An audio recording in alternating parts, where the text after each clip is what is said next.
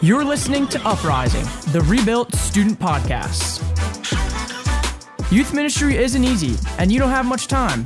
That's why this is a car ride's worth of content to help you reimagine, revive, and rebuild youth ministry. Hey everyone, welcome to Uprising, the Rebuilt Student Podcast. I'm Allie, your host, and I'm joined today by Daniel.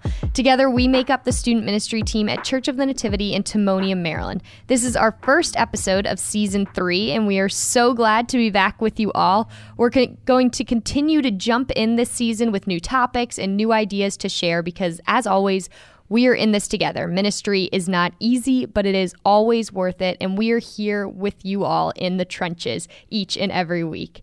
So as always, I love starting our podcast by asking you, Daniel, to share something you are loving right now with us. Yeah, it's been a little while, so we've had lots of new things to love since we were on last season.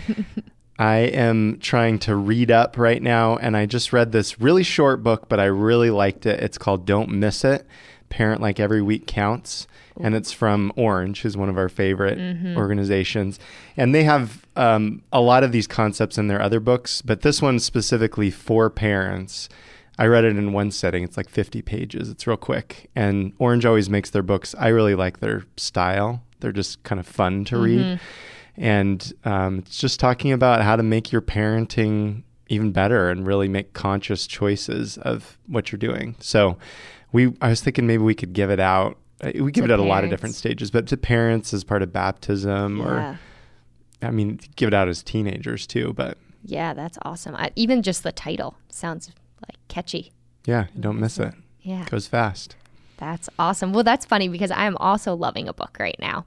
But it's a very different book, a very different stage of life book. But I'm currently reading The Meaning of Marriage by Timothy Keller because I'm engaged. So my fiance and I are having a little book club together and reading this book. And I just think it's a really cool thing for us to be doing together. So we're enjoying it. But I also feel like in this day and age, just marriage has been turned synonymous and almost redefined as wedding. And the party and the celebration. And so just through this season of being engaged, being able to really come back to God and our faith and what the true meaning of a marriage is, not just the wedding itself, is exciting for us. And I've been really enjoying that right now. So if anyone else is out there married or engaged or hoping to be married one day, I think it's a great read for anyone just to have a deeper understanding of God's intention with marriage. Or if you work with teens who graduated from your program and are now getting married. Yeah. Oh, look at that. Good gift for them. Absolutely. I like Timothy Keller, so. Yeah, and he kind of co-wrote it with his wife too, which is sweet. She has some parts in it as well. So that's nice. Well, welcome. And as we said, we are starting a brand new season. And with that, a brand new series. We will be diving in the next few episodes into a series called Rebuilding Your Team. The 2020 ministry year, we can say, was unlike any other for sure. We had a lot of challenges, but also some good things came out of it. It really helped us refocus because we couldn't fall in love with the methods over our missions because we had to change so many of our methods. So we always want to date your methods and marry your mission. And we were able to do that again throughout this 2020 year. We also had students and parents really appreciate the ability to meet face to face, even masked face to face, but just more than ever before. And we were able to build trust and show we're worth their time and commitment. So now we're looking forward to needing larger teams of leaders once again in this next coming year. So we're anticipating needing over 100 leaders in student ministry this year for us. So that's what this series is all about, rebuilding your team. As always, we are in this with you. We aren't experts, just partners. So we will let you know what's happening as we build and rebuild our team of ministers and staff. And we'll be praying with you all and for you all as you do the same. Yeah, many of us have probably a reduced team or no team as we look to what's coming next because of the state of our ministries. As Ali said, all of those changes this year and probably having less participation or less teens than we've had in the past just because it was tough. If you were doing ministry in person, it was probably different. If you were doing it virtually, that was definitely different. And everybody... Maybe you just couldn't do either. Yeah. I mean, And everybody had Zoom fatigue at some level. And maybe you're just at a place where you're new in your work and you're building your team for the first time. We've been in that spot too. So people had really good reasons for foregoing their service to the church, their ministry in this past year, but maybe now they're ready to come back.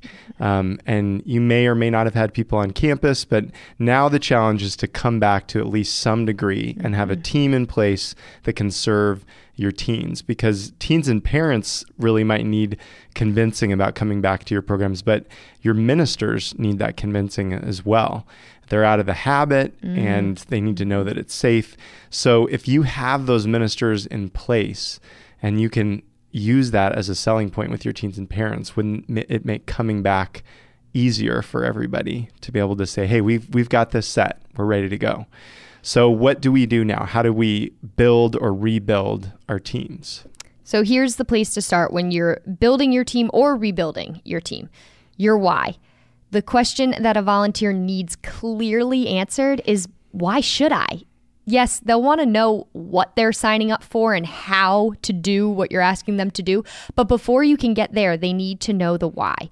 You're asking them to do something for free and give their time, which is the most valuable thing they have. You don't have monetary compensation, but there is other compensation you can offer. Clear vision, mission, strategy, and process. Really, the best compensation they get is the reward of the process. We hear all the time from ministers, I get as much out of it as these kids do. And another reward is to define what wins in ministry look like so they can recognize it when they experience it. If they can answer why, they will serve and keep serving. It gives them a purpose and it helps them understand the calling. So then the question is, how do we define our why? Tom Corcoran from our staff, I don't know if he made this up or if he stole it from somebody. He steals a lot of phrases, but he makes a lot up too. He said, when you lose your why, you lose your way.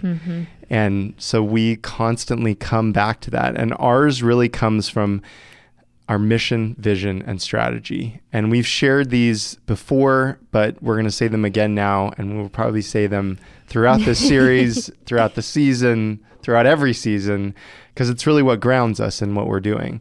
So really our mission is our what, our vision is our why, and our strategy is our how. And collectively, I think you could call them all our why and kind of what we're doing. But our mission, our what, is that we connect teens with leaders and parents who help them to love God, love others, and become disciples. And we connect them with other teens who do that as well. And that connects to our parish mission too, to love God, love others, and make disciples. Our vision, our why, is that we build relationships among disconnected teens that reveal the invisible God through the incarnational love and example of leaders and teens. So we're building relationships. We are relational in everything that we do in student ministry, and we're especially aiming at disconnected teens. Not those that really are already coming to church, but we are talking constantly about Timonium Timmy, our disconnected teen that's typical in this area. And really, we're talking this year that Timonium Timmy is redefined too, because he's a moving target. So that's our mission, our vision, and then our strategy is our how. How do we do that? And our strategy is to lead small. So what you do for a few has more potential than what you do for many. You can't do it for everyone, but you can do it for a few. Each person, each small group leader can do it for a few people. That's what it means to lead small. So when you lead small, you choose to invest in the lives of a few to encourage authentic faith. So here was our elevator pitch from a few weeks ago when we had a weekend message dedicated to building our student and kids ministry teams, what we recently started calling actually just our next gen ministry altogether. You'll hear mention too in this of some kids and teens names as well who shared their testimony during the message. Every kid and every teen has a story. We want each of them to love their church and know their Heavenly Father. Holly, Victoria, Sammy, Justin, and Joshua all have had adults and peers invest in them and hear this portion of their life story. They're part of 592 students in our ministry this year. That's just in high school and middle school. Hundreds more kids have been part of our virtual programs this year, and we had well over 500 kids on our campus each week before the pandemic. All of that means we need an incredibly large team to serve the next generation, because it's not just about numbers. Each and every kid and student needs to be known and noticed, grown and focused on what matters most, and you are the key to that. You can be part of our next generation team. You will serve a specific age group: preschool, elementary, middle school, or high school. We prepare you for how to have fun and engage each of those ages. Our biggest need is for active ministry with the next generation, spending time each week as a small group leader. But we have roles behind the scenes too. If you can serve pizza or move furniture with a smile, you can be on the student ops team. If you have a background in education or a creative streak, you might be perfect for helping create content.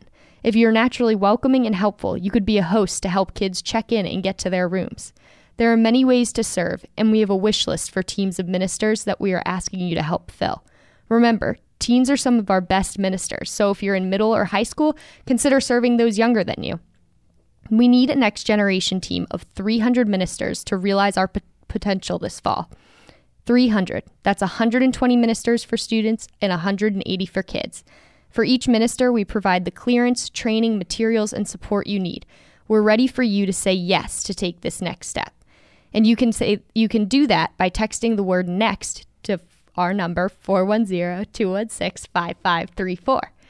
When you do, you're making an investment. You're going to be part of a movement in a moment that has the potential to deeply influence the next generation. That was a pretty long elevator ride, but... Yeah, that was it. That was a skyscraper in New York. That's right. Where Buddy the Elf pushed every button to stop at every floor. But we had 200 people respond to this invitation. It was something that we did as part of a mass message in the mass, a homily. And Father Michael allowed me to be up there and to give that message to our entire congregation, both those that were watching in person with us and those that were watching online. And it was enough of a why that they knew what we were after and what we were asking them to do. So people are out there ready to be asked to serve. You just need to cast the vision for them. Because when we lose our why, we lose our way. But when we discover or we rediscover our why, it really gives us a definitive direction. And that's what people are looking for when they sign up to serve. So, create your why. That's our bottom line this week as we start this series about building our teams. And one bright idea that we'll leave you with, as we like to do each episode, is to model after what we were able to do. Ask your pastor if he'll preach about the need for next-gen ministers, for youth ministers to work alongside you, and will allow you to ask them to step forward. And then one weekend, do it together. Invite people to respond, whether that's by text, like we did, with a paper card, or by visiting you after Mass. We will have a little bit more on that next episode, on that recruitment push, and how to do that well. But there's just an opportunity, especially this time when we're trying to rebuild our teams, to really ask the people out there. Yes. Well, thank you for joining us for today's Car Rides worth of content in the first episode of the new season. Join us next time for episode 2 of our series, Rebuilding Your Team, for 3 ways to recruit new ministers. We love you very much.